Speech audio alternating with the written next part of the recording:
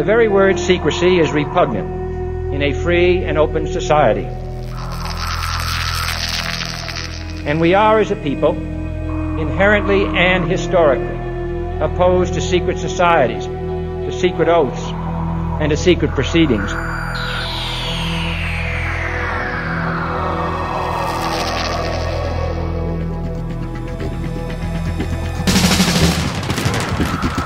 Our differences worldwide would vanish if we were facing an alien threat from outside this world. And yet, I ask you, is not an alien force already among us? Exopolitics, paranormal phenomena, and deep analysis of current world events. From somewhere in the desert, between Area 51 and Roswell, blasting across the planet, the Manticore Network proudly presents Veritas, because the truth will set you free.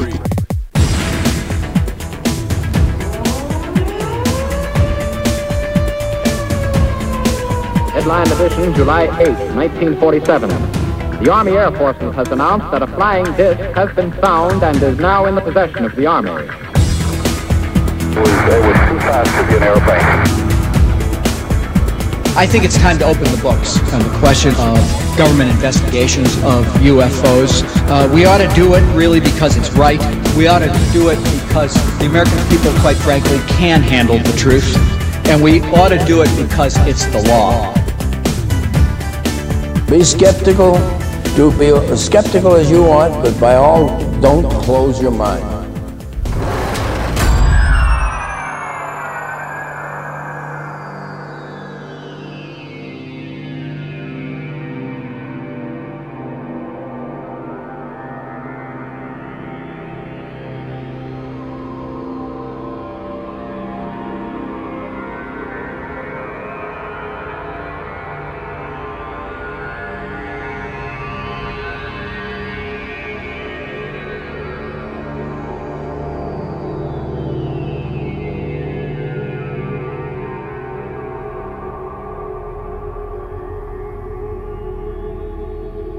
Greetings to everyone around the world, and a warm welcome to another edition of the Veritas Show, where we bring you disclosure, one guest at a time. I'm your host, Mel Fabregas, and I sincerely thank you for joining me once again. And if this is your first time, make yourself at home. I want to thank all our members. As always, you are keeping Veritas alive. Also, another big thank you to those of you who are buying truth certificates for others, and also those of you who are donating subscriptions to the less fortunate. Not only are these very noble gestures, but I want you to know it is the biggest compliment anyone has ever given me. Why? Because that really tells me you value what Veritas is all about, and you want others to experience it. Again, I can say thank you enough. You won't be disappointed. And yes, I have a number of free subscriptions available to you, but I need you to write to me at donations@veritasshow.com with an essay telling me why you should receive a free subscription. Remember, if you can't transcribe, that's another way to get a subscription. Otherwise, write a compelling essay and I will put you on the list. And if you're listening to this show prior to 8 p.m. Pacific on Friday, December the 4th, join me in the chat room with Dr. Judy Wood to continue discussing her last show, which, by the way, it is creating waves everywhere. Here's your chance to ask Dr. Wood a question. She and I will hold the microphone, and it will be a continuation of our show. But this time, it is live, and where else do you see such an intimate setting with you, the guest, and I? I hope to see you there. Just go to the members section and click on the chat link, and you will see the room password. And wasn't that a great show with Dr. Judy Wood last week? So many people have contacted me thanking me for my bravery. What bravery? I just placed a phone call. Dr. Wood is the brave one here, and I'm glad so many are waking up. So join us at the chat to take it to the next level. Tonight's special guest is former NASA astronaut, scientist, lecturer, and so much more, Dr. Brian O'Leary, coming to us all the way from the Southern Hemisphere in Vilcabamba, Ecuador. Remember, there are no country limitations for Veritas. Now, speaking of other countries, we now have 157 countries and territories listening to the show, and I want to welcome 8 new countries and territories: Antigua and Barbuda, British Virgin Islands, the Democratic Republic of Congo, Cuba, Monaco, Palestinian territories, Taiwan, Uganda, and Zimbabwe. To see your country, go to veritasshow.com and click on Countries.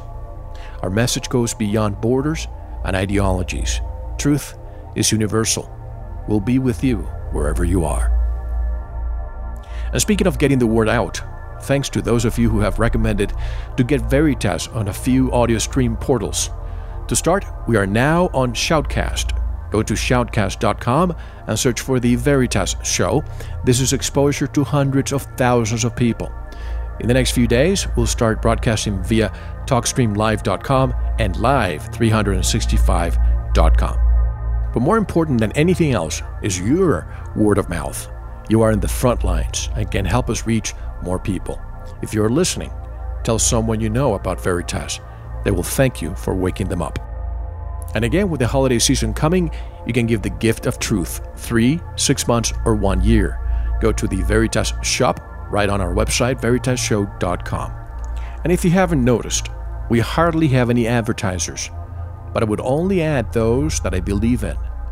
Right on our website, I have added the Miracle Mineral Solution Formula called MMS. Read what it does, and you'll know why I've included it on the website. Find out how Jim Humble, the inventor of this formula, is being persecuted by perhaps Big Pharma. I don't want to sound mysterious, but read what it can do for your health, and you'll know why I posted it there. If you need to get in touch with me with feedback or questions, send me an email to mail, that's MEL, at veritasshow.com. Killing at least 49 soldiers. Thanks to surgery at the hospital procedure. An unknown filmmaker from Uruguay has been given £30 million, about $50 million, by Hollywood studio bosses to turn his $500 video of a giant robot invasion into a movie. Would-be director Federico Alvarez, who runs a post-production visual effects house in Uruguay, filmed Panic Attack with a budget of just $500 in his free time. The 5-minute clip shows an invasion of Montevideo, the capital of Uruguay, by giant robots and had special effects which could rival many big-budget movies. Once online, it got the attention of thousands of movie fans and, not surprisingly, studio bosses who wanted to meet with Alvarez to talk about his movie. The 30-year-old was whisked to Los Angeles, where he was offered $1 million director's fee and up to £30 million, $50 million, to make the film by Mandate Pictures. The plans for the movie are set to have a compelling original story beyond big robots blowing stuff up. Alvarez has also been put up in a new apartment, given a new car, and will work with Spider-Man director Sam Raimi on developing the film. To see this absolutely incredible video, head on over to the Manticore Forum. I have posted it there. You will not believe your eyes and the fact he did this with $500. Imagine what he will do with $50 million. California Senator Barbara Boxer says hackers should face criminal probe over ClimateGate. Leaked emails allegedly undermining climate change science should be treated as criminal matter, Senator Barbara Boxer from California said Wednesday afternoon. Boxer, the top Democrat on the Senate Environment and Public Works Committee, said that the recently released emails showing scientists allegedly overstating the case for climate change should be treated as a crime. You call it ClimateGate? I call it email theftgate, she said during a committee meeting. Can you believe that? How about reading the emails and finding out who has been lying for years and taking billions of dollars from the people to create a one-world government? Unbelievable. Machine converts CO2 into gasoline, diesel, and jet fuel. Sandia researcher Rich Diver assembles a prototype device intended to chemically re-energize carbon dioxide into carbon monoxide, which ultimately could become the building blocks to synthesize a liquid combustible fuel. Researchers at Sandia National Laboratories have built a machine that uses the sun's energy to convert carbon dioxide waste from power plants into transportation fuels such as gasoline, diesel, and jet fuel. The system could provide an alternative to carbon sequestration. Instead of permanently storing CO2 underground, the CO2 could be recycled and put to use. A prototype of the machine, which was invented by Sandia researcher Rich Diver, was tested recently for the first time. Device spells doom for superbugs. The prototype device can kill off bacteria, viruses, and fungi in just seconds. Researchers have demonstrated a prototype device that can rid hands, feet, or even underarms of bacteria, including the hospital superbug MRSA. The device works by creating something called a plasma, which produces a cocktail of chemicals in air that kill bacteria but are harmless to skin. A related approach could see the use of plasmas to speed the healing of wounds. Writings in the New Journal of Physics, the authors say plasmas could help solve gum disease or even body odor. And lastly, Illuminati symbolism in movies. If you listen to Dr. Judy Wood's appearance on Veritas, you must watch this video posted on the Veritas blog and also at the Manticore Forum. Especially look at minute 2, second 7, and get ready to see your jaw drop. For news, visit our blog, and for even more news, visit our forum at manticore.com. Become a Veritas member and get access to all our past, present, and future shows, access to the Manticore Forum, to our members chat, and all for $5.32 per month. Where else can you get so much for so little? And now, get ready to spend the night with author, scientist, former astronaut, and international speaker, Dr. Brian O'Leary. If you want to know about new alternative energies, the Brookings Institution report, the report from Iron Mountain, Black projects, and much more, don't go anywhere. This is Mel Fabregas, and you're listening to The Veritas Show.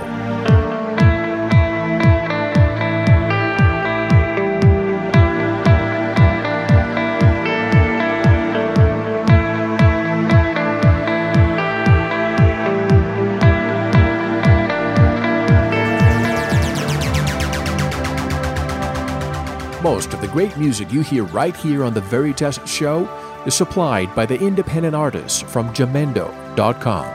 If you hear a song you like, go over to our homepage, veritasshow.com, click on the guest, look up the song, and download it. You can even buy the group's CDs, in many cases right there at Jamendo.com.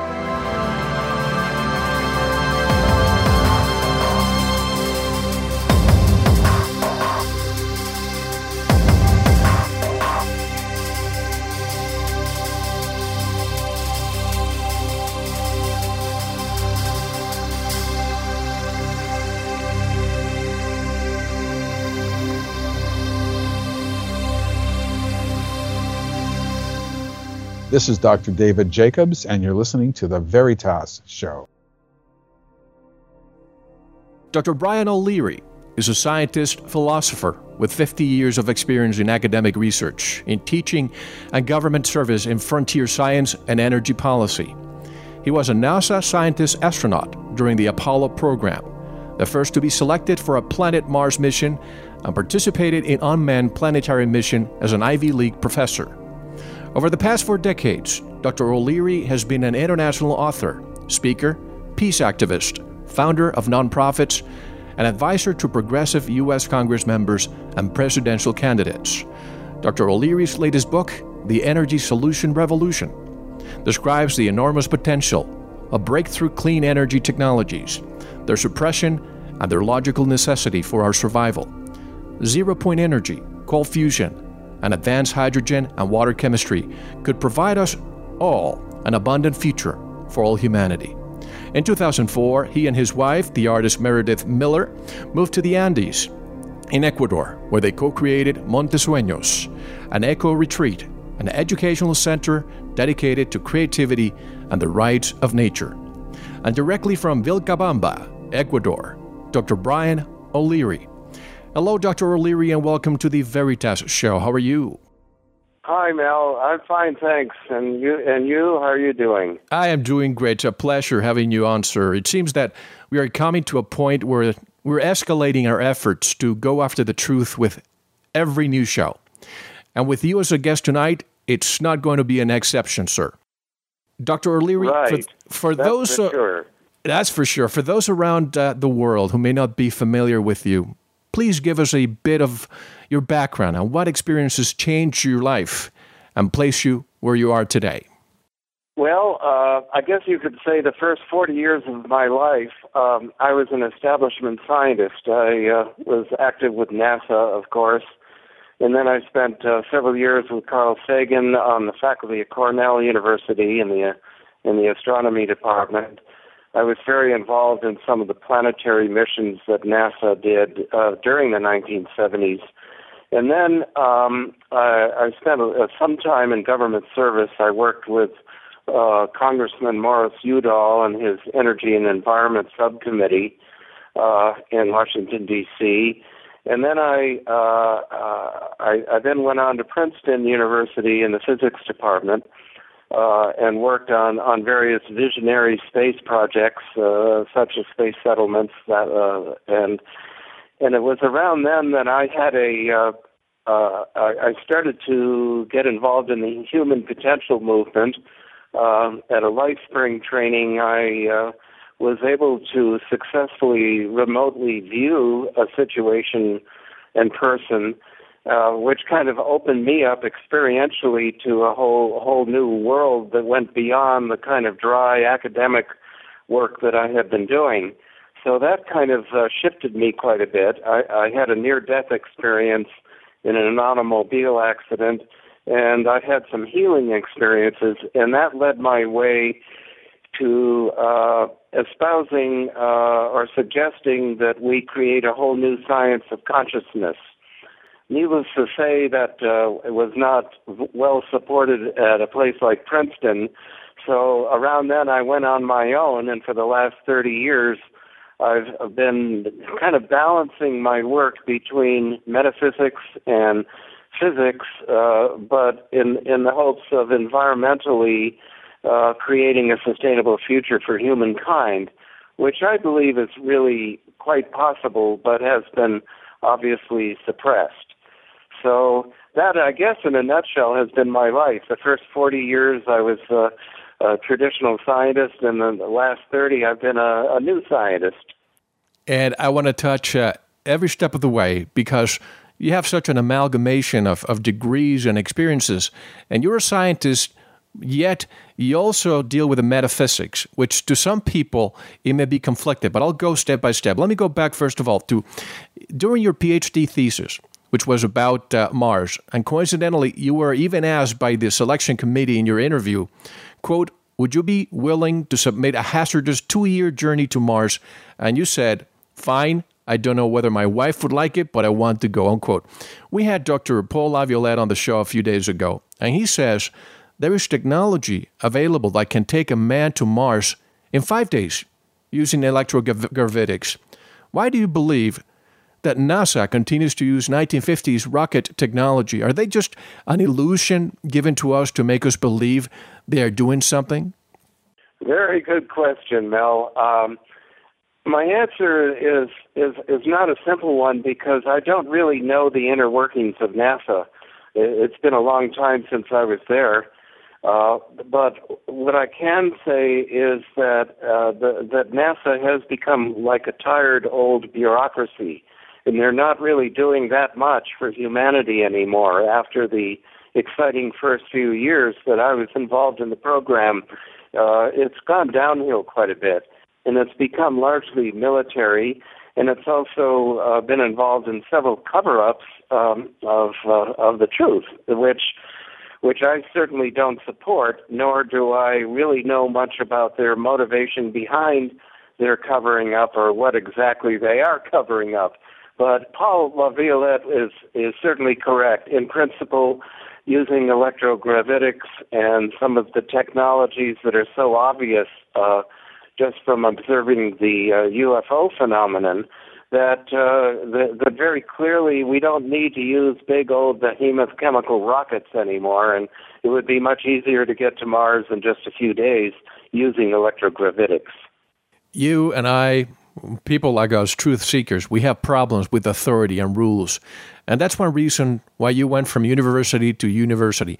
Why was that? And was it because you were not satisfied with the answers academia was giving you?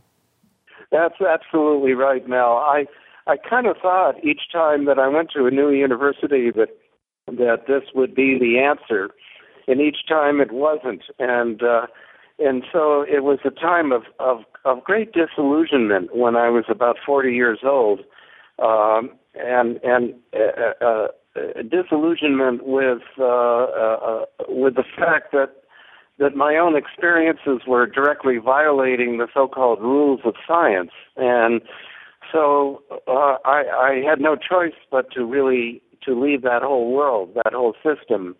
And ever since then, of course, it's been a wonderfully stimulating life. There's been no holding me back. On the one hand, on the other hand, of course, it's been a struggle to try to make an income and a career out of this, because, of course, having left the establishment, there were no longer any of the perks that went along with that. I had children to send through college, and somehow managed to get through that period of. But that's the kind of thing that's holding a lot of people back, I think, from embracing the kind of science we could really be developing, the kind of science that could really produce the answers we need for a truly sustainable future for our precious planet. On this show, one of our mottos is be skeptical, but don't close your mind, or keep an open mind. You always had visionary ideas, such as space colonies or mining the asteroids for their raw materials.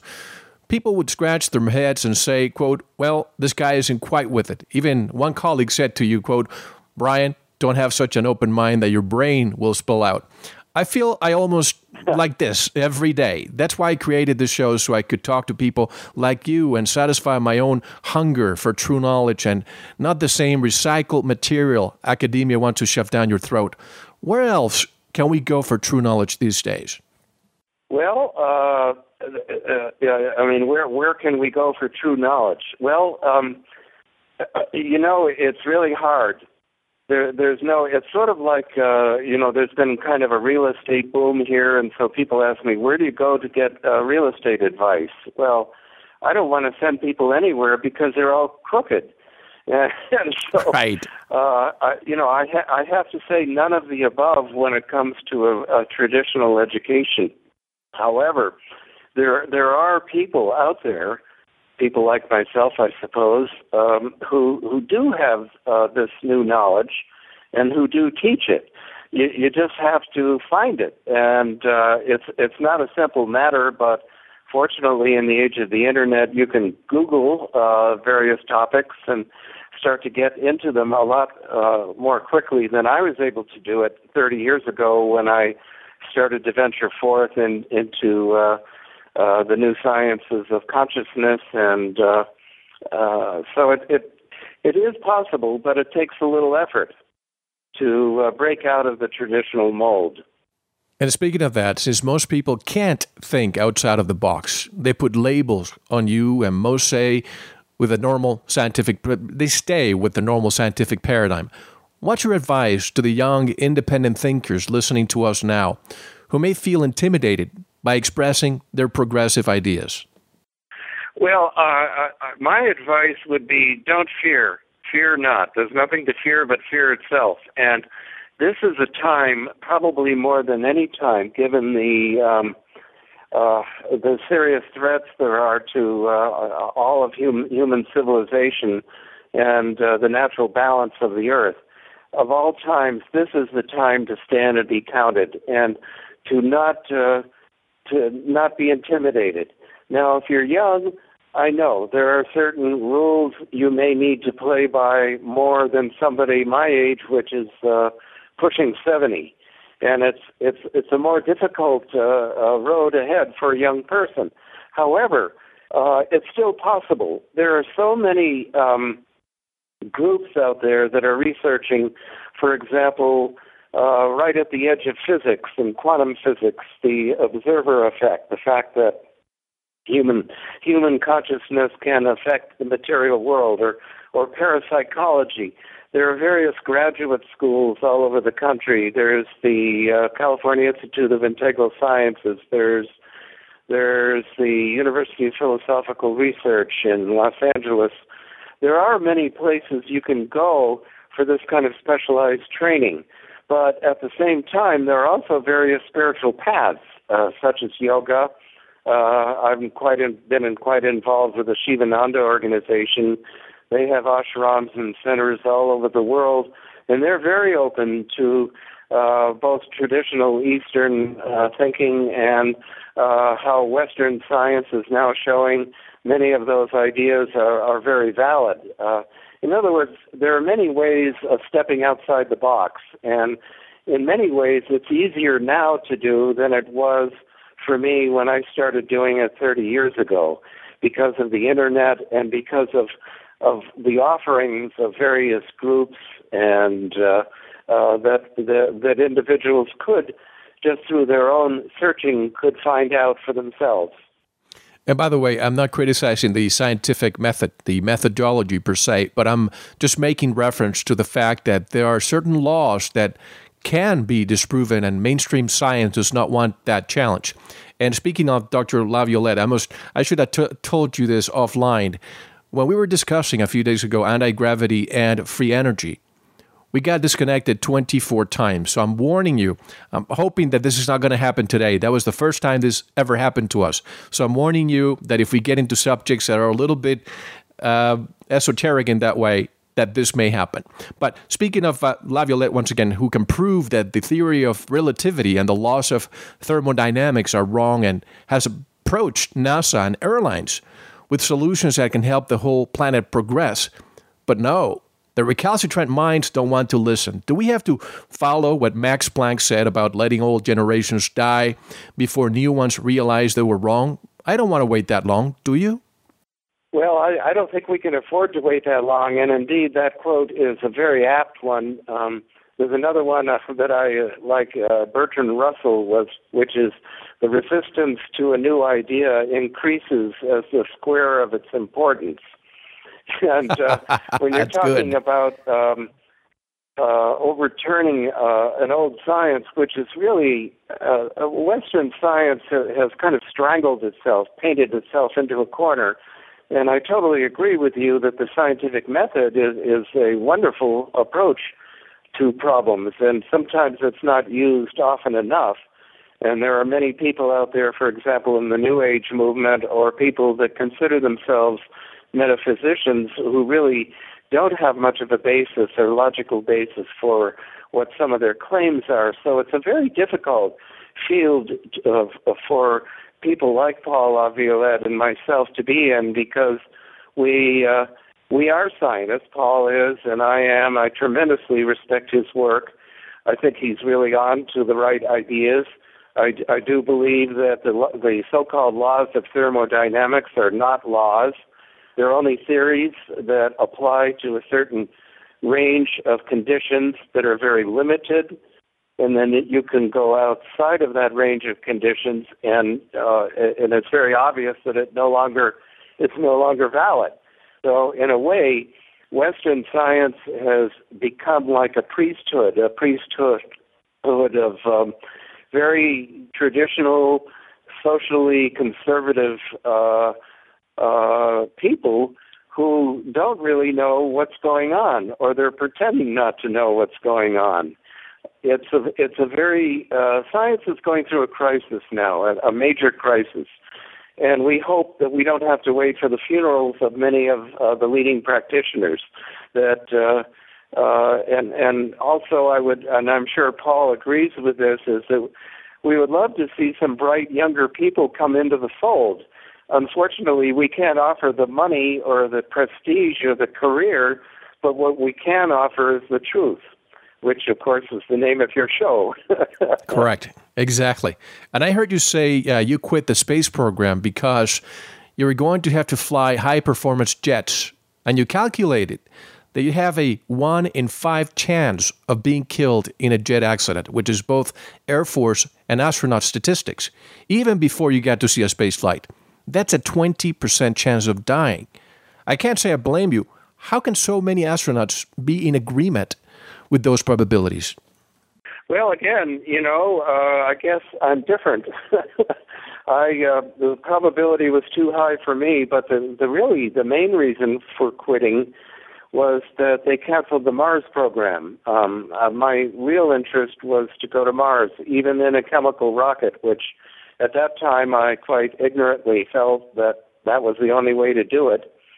So that was the main reason, and the other was that the reason for canceling the Mars mission, President Lyndon Johnson came to the Manned Spacecraft Center, it's now called the Johnson Space Center, in Houston in 1968, and I remember him telling us, he gave us a lecture, the astronauts, that we couldn't any longer go to Mars, and we have to cancel the later Apollo flights because of our increasing involvement in Vietnam, whereupon I became a war protester.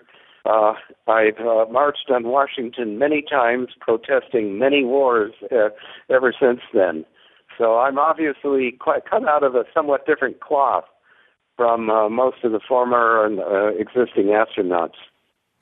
And I want to take a moment to talk about your experience with Carl Sagan, who was the one who wanted you to join the faculty at Cornell University. I believe you had a little bit of a fallout. You said, quote, "It was very, very disappointing to me because not only was Carl wrong, he also fudged data. He published a picture of the quote-unquote phase of Cydonia in Parade magazine and a popular article saying that the phase was just a natural formation.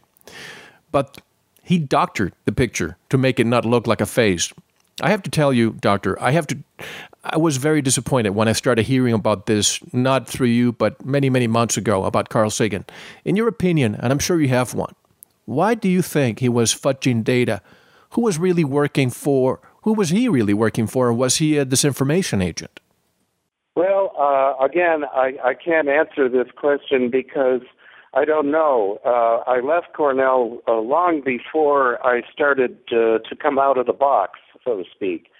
So I had no real contact with Carl or his people. All I know was that they were very hostile towards me as soon as I started to take a position that perhaps there was something artificial about the face. To even make that suggestion was like sheer heresy. And all I can say is that throughout the history of science, this has taken place. And Carl obviously made the decision to become an establishment scientist.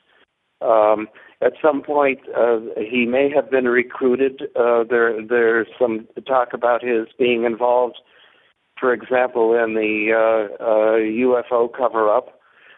It's very clear that Carl's thinking and the thinking of many leading, so-called leading scientists, believed that the only way that extraterrestrial contact could take place was to wait to hear from some hypothetical planet circling a nearby star, but because, according to relativity, the speed of light is the universal speed limit, it would take too long for any kind of meaningful communication to take place. Therefore, the ET phenomenon has to be invalid. Well, what stupid reasoning, because, first of all, the speed of light is not the universal speed limit. Our consciousness can reach into the universe, every corner of the universe, instantaneously. And modern experiments modern experiments in consciousness science have proven that time and time again, that our consciousness preempts any kind of materialistic physical law. So I think Carl was recruited. I know that we all that have had prestigious backgrounds in science, that there have been attempts to recruit and recriminations if you wouldn't cooperate with that. And I have a feeling that that's what happened to him. And of course, he did die a fairly young age of bone marrow cancer. And I think toward his later years, his later months, he might have had some misgivings about what he chose to do. In the interest of disclosure, I use one of his coined phrases: I don't want to believe, I want to know, and that's the extent of it. But back to Carl Sagan one more time. Here's a man who supposedly embraces the cosmos, yet he spends years and most of his energy making sure that UFOs were covered up because it would be too much of a culture shock for us. I'll ask you again, he must have had some sponsors behind him to perpetuate the secret. Any incline as to who could that have been? Maybe the defense, petrochemicals? Well, again, it's all speculation because, you see, even though I was an insider, all those years that I was an insider, I truly kind of believed in the insider stuff, and nobody really shared their secrets with me that they were answering to some higher power that was not that did not have our best interests in mind. It's very clear to me, however, that people like Carl and many other mainstream scientists that go out of their way to create this almost what we call a scientific double standard. Right. One of Carl's famous quotes was, "Extraordinary claims require extraordinary proof." Exactly. And that is a double standard because who is to say what claim is extraordinary? That's Carl's own paradigm. His paradigm is dead. It's basically a very limited view of reality that leads to speculations that are totally untrue, such as the UFO phenomenon cannot be real because of the limitations of the speed of light. That's wrong. Simply wrong. It must have been very disappointing to you as you were starting to uncover the truth to see how many organizations were covering the UFO phenomenon. Among them, you found MJ-12. We've discussed this many times on the show, but what is the reason, your opinion, for the secrecy, the 60-year truth embargo? Well, the only public document that I'm aware of that underlies this cover-up was that the Brookings Institution commissioned a report in 1961 that addressed that question: what should we do if we are contacted? And their consensus was to cover it up, that the public wouldn't be ready for the truth. However, I think what's happening now, since this truth embargo has been going on now at least ever since the time of Roswell, the Roswell incident in 1947, the alleged crash of UFOs near Roswell, New Mexico, that for now over 60 years this has been covered up. But now I think the cover-up has created a momentum of its own, if you will, and you have this whole bureaucracy and apparatus that's invested in the secrecy.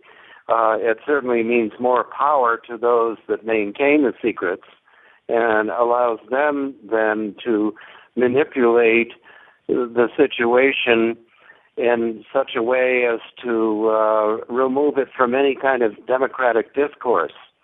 So there are many of us. I was just at the Exopolitics European Summit in Barcelona last July. Yes. And along with Steve Greer, Steve Bassett, Alfred Weber, Bob Dean, a number of us were all very strongly advocated disclosure that we really need to know the truth of this matter. And just as importantly, we need to know about free energy and be willing to embrace it in a democratically responsible way. So these are the kinds of policies that some of us are attempting to promote worldwide in the hope that something will give here. And you mentioned the Brookings Institution report. Was Carl Sagan part of it, or did he just agree with it? I think, I don't recall exactly, but I think he may have been a part of that. He may have been a consultant to it. It was 1961. That's when I graduated from college. Carl would have just been getting his Ph.D. around that point, too. So I think he was called into that study as well. So no wonder he helped perpetuate it. How about Project Iron Mountain? The fact that in order to keep the economy going, we always need to have a threat over our heads. The Cold War, then terrorism, a natural disaster, and ultimately an alien invasion. Did Carl Sagan ever discuss that? And what are your thoughts on Project Iron Mountain? Well, indeed, that obviously is a policy that is being implemented. There is this crazy paranoia going on now of enemies everywhere and building up the military. And this approach and continuing to be addicted to oil and dirty energy, and collectively these policies are destroying the earth and destroying humanity. And I think anybody with any sense of logic would come to that conclusion. So obviously we're going to have a major systemic change in order to accommodate what is absolutely necessary. And part of that means that we have to redefine what's meant by the economy. And right now the economy is very sick. And we need to redefine what we mean by economy.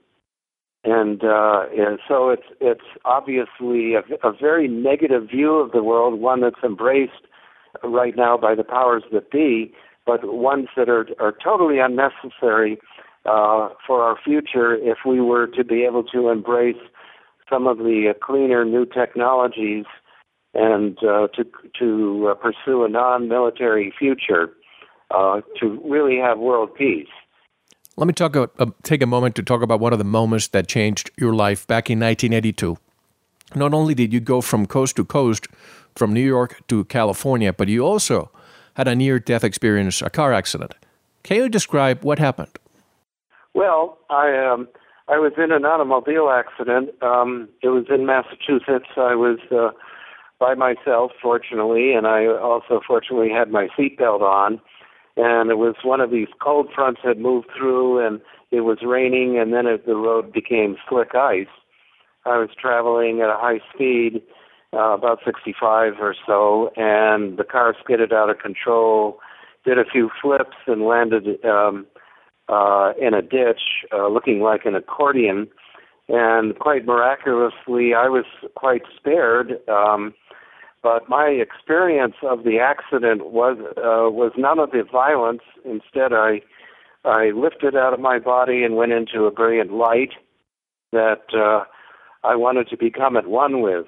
And interestingly enough, this happened at a time before I got into any of the metaphysical concepts and the data coming from new science inquiry.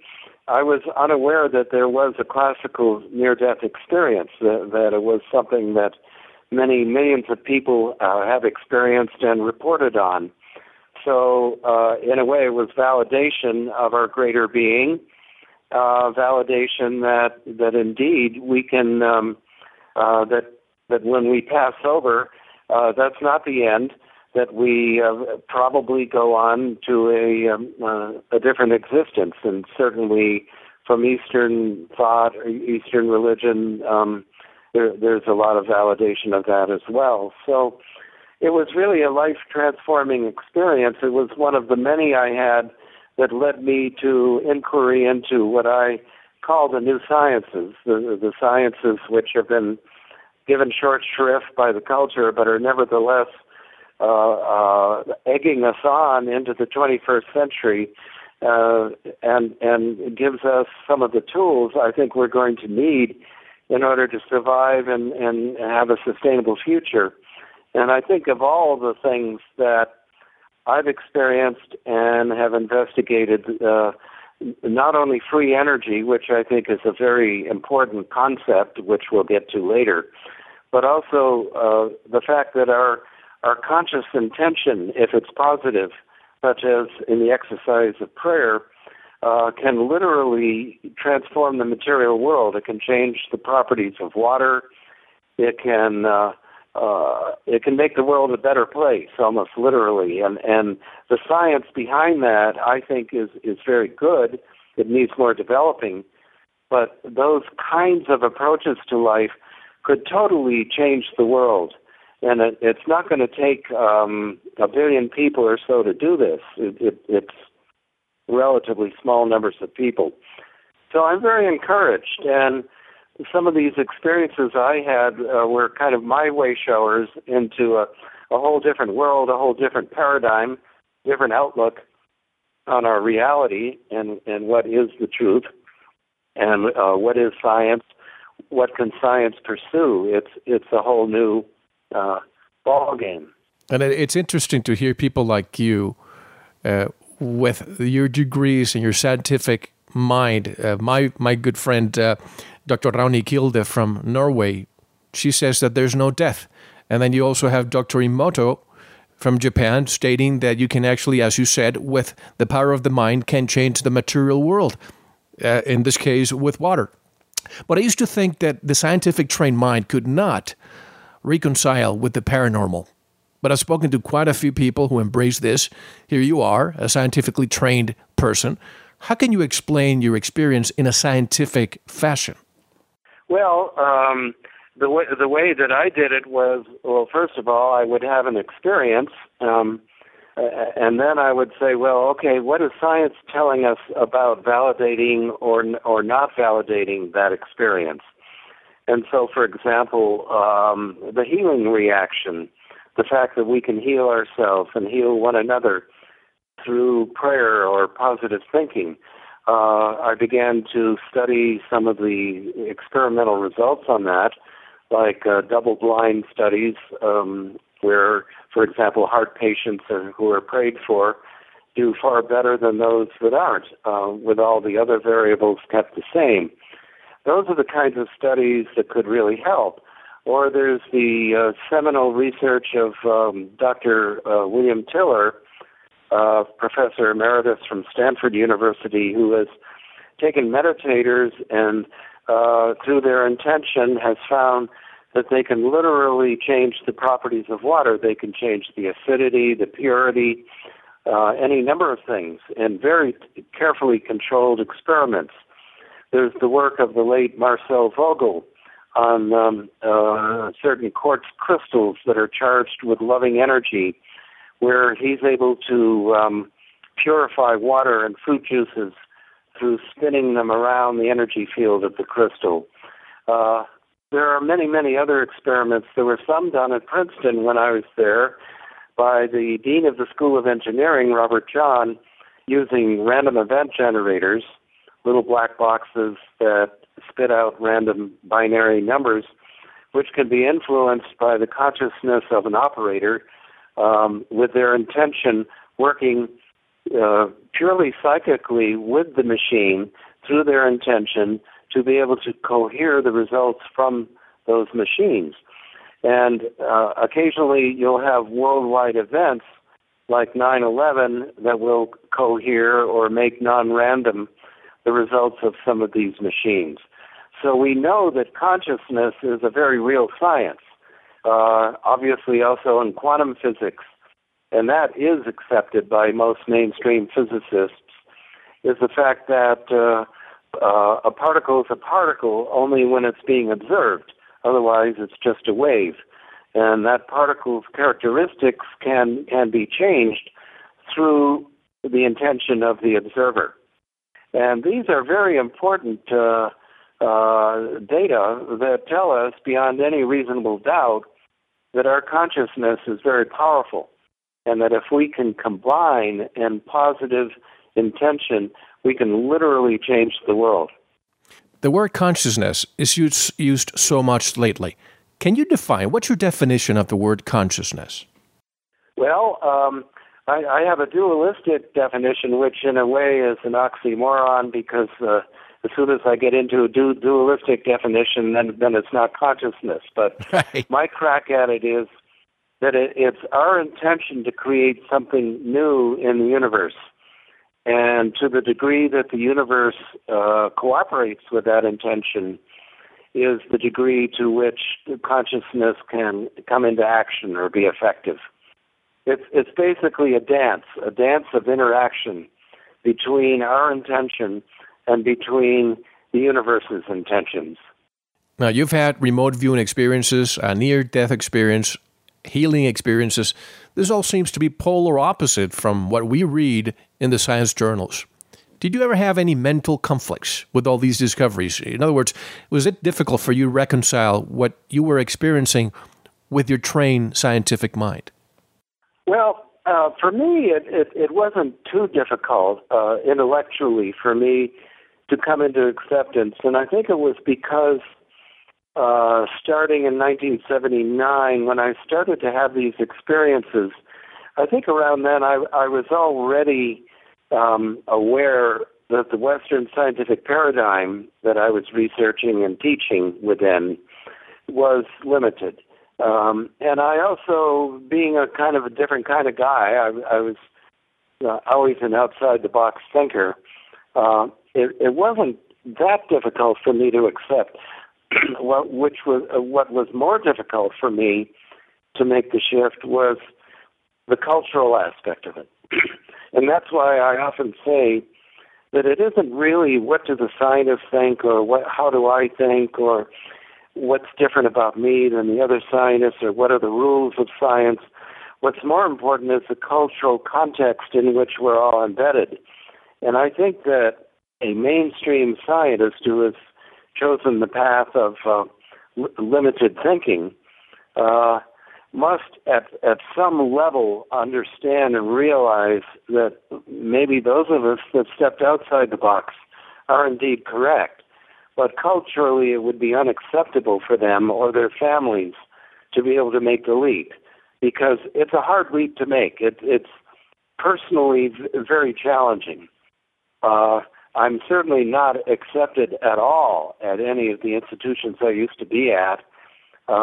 I'm rarely, if ever, invited to speak at universities, and you would think that universities would be at the very leading edge of these thoughts. But indeed, it's a cultural question more than it is a question of intellect.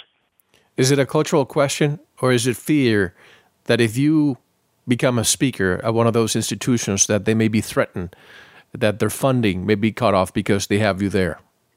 Yes, I'm sure that would be part of it. I know that many of these people do want to avoid me for that reason. That certainly is true. And again, it has little or nothing to do with intellectual honesty or what you decided to inquire into. It's a kind of, what is it? Sort of science has become like a religion. What people that call themselves scientists, what they're really doing is that they're subscribing to a belief system that is very powerful as far as it goes, but is limited only to those questions which are politically acceptable. Yes.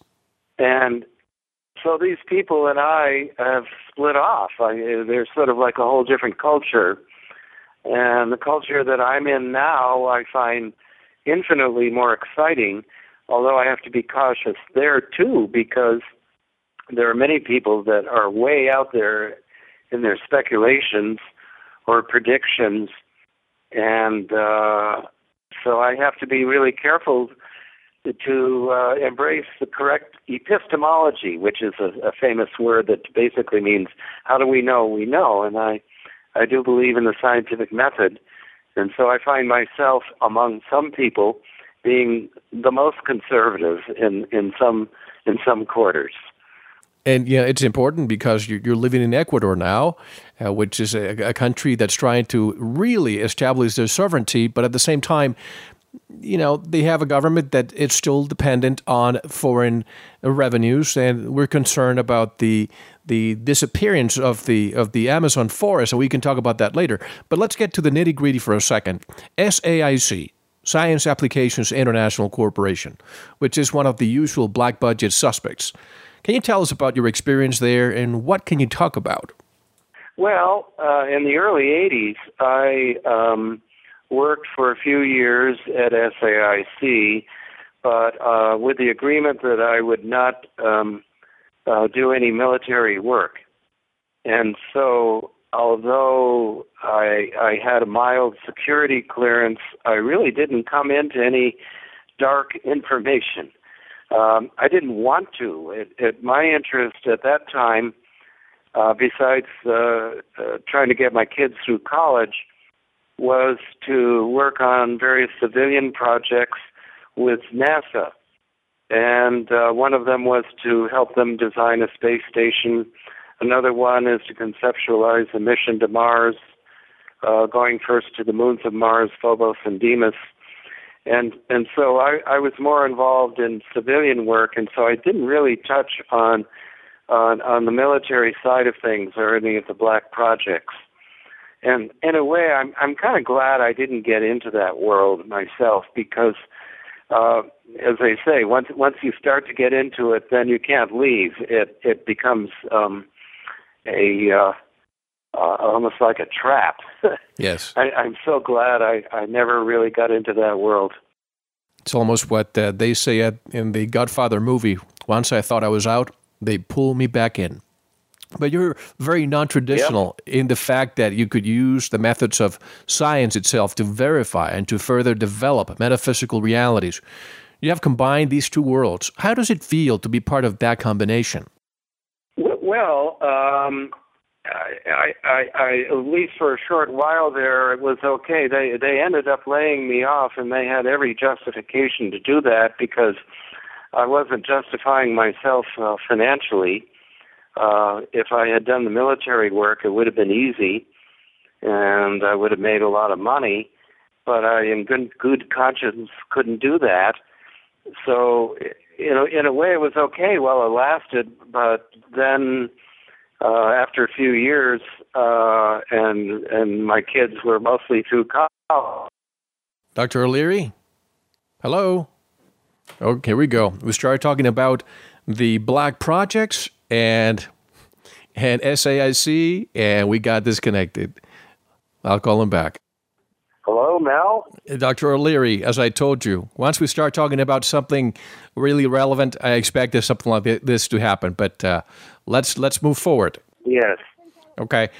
You were talking about SAIC and... Yeah, I was just kind of explaining that I worked briefly with SAIC, and it was actually a pleasant experience. I worked only on civilian projects, however, and couldn't really justify my weight. So when I left there, then I was truly cut loose out there into the world of new science and metaphysics.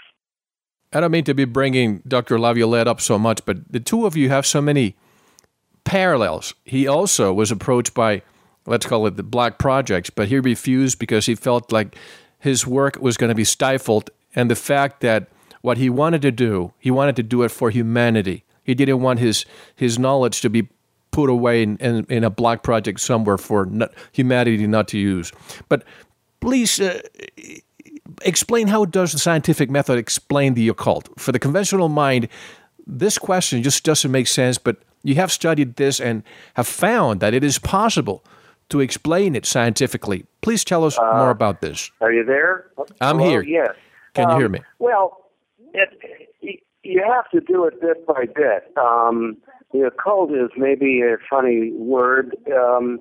Of course, that means hidden, and I've spent many years thinking about some of these questions about, well, what is it that is happening here with the phenomena of consciousness?